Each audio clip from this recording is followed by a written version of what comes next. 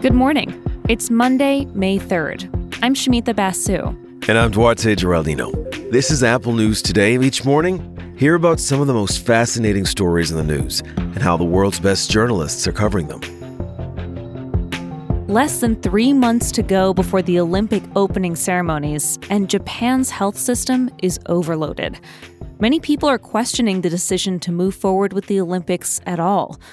These were the games that organizers once said would signal humanity's victory over the coronavirus. The Washington Post is reporting some parts of Japan don't have enough hospital beds for patients. This is one reason the country's doctors and nurses are so concerned about tens of thousands of athletes, officials, coaches, and media and staff coming into Japan. The article lays out the challenges. Daily recorded cases recently hit their highest level in months. The country's health minister says Olympic organizers are going to have to secure their own hospital beds for any outbreaks at the Games. Japan has already said that foreigners won't be allowed in as spectators, and local fans might not be allowed in either. Organizers say they'll decide next month whether the Olympics will be held without any spectators at all.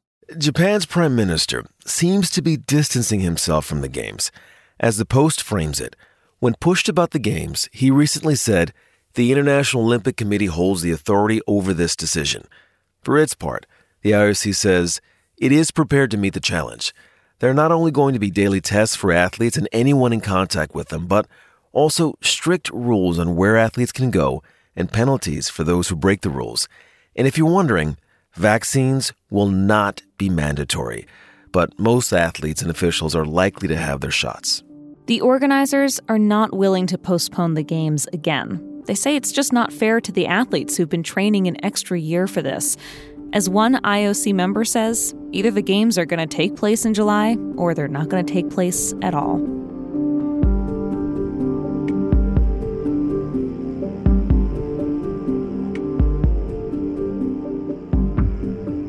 At least 4 people are dead and some 24 injured after a boat broke apart off the San Diego coast. In images of the crash, you can see debris scattered along the rocky shores. Authorities think this boat was trafficking migrants.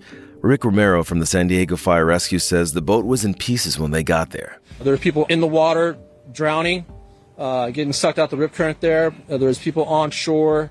Authorities have taken one person into custody, a suspected smuggler. The Border Patrol says attempts to smuggle migrants by boat nearly doubled last year. We're following this developing story on the Apple News app.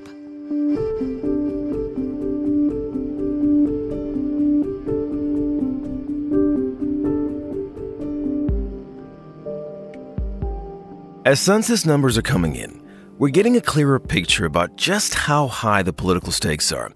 It may seem like dry statistics, but this count could swing elections and change the balance of power in Washington.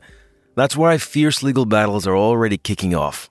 NPR's Hansi Lo Wang has really owned the census beat for a while, and he's got a great story about just how close these counts got.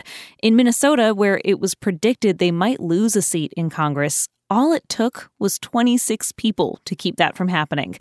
And he explains how New York is now looking into legal options to challenge the numbers that led to it losing a House seat. You can measure just how important all of this is to our politics by the growing number of court fights.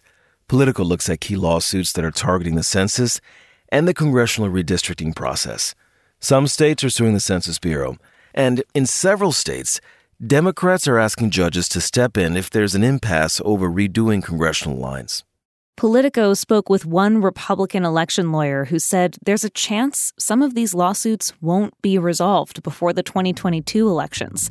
With so much on the line for both parties, these court rulings could shape how the midterms shake out.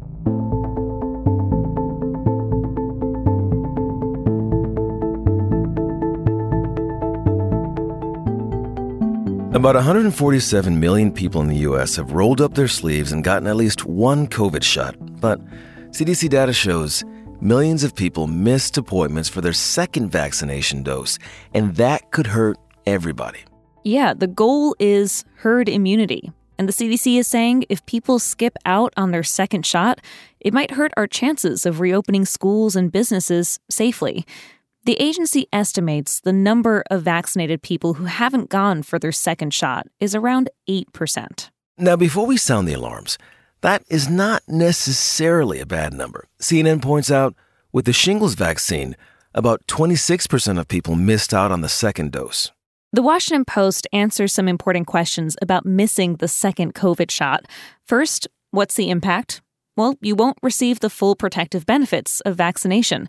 The 2-dose requirement is based on clinical trial data, which shows that you need 2 shots of the Pfizer and Moderna vaccines to get the longest-lasting and strongest immunity. It's better to get your second Pfizer shot within 3 weeks or Moderna within 4. But what if you miss that window? What should you do? Experts are clear. Get the second shot as soon as you can, even if it's late. You're still going to benefit and get us all closer to herd immunity.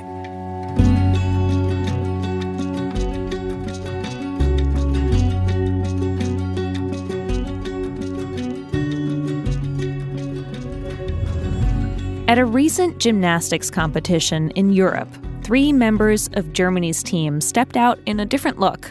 They weren't wearing the usual leotards, which look like one-piece bathing suits. They were wearing unitards, which cover the legs. Now, it wasn't against the rules, but it was against tradition. The gymnast said it was a purposeful statement criticizing the sexualization of women athletes, and it's kicked off a global conversation.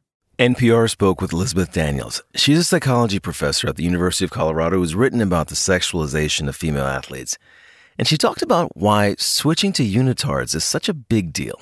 It's, one of the first examples we have of athletes making a statement that they would prefer to perform their sport in clothing that they are comfortable in rather than clothing that might be geared towards an audience. Daniels explains it's not just about the difference in how female and male athletes are treated and viewed. Clothing can have a real psychological impact on performance. She points to studies where when a woman's body is more exposed, it affects her concentration. When part of your attention is focused on your own body, it's trickier for your brain to fully focus on sticking a perfect landing. Daniels tells NPR she hopes this is another step toward women having more of a voice in competition and speaking out about problematic gender dynamics in sports. You can find all these stories and more in the Apple News app. And while you're there, check out some of our audio stories. We'll talk with you again tomorrow.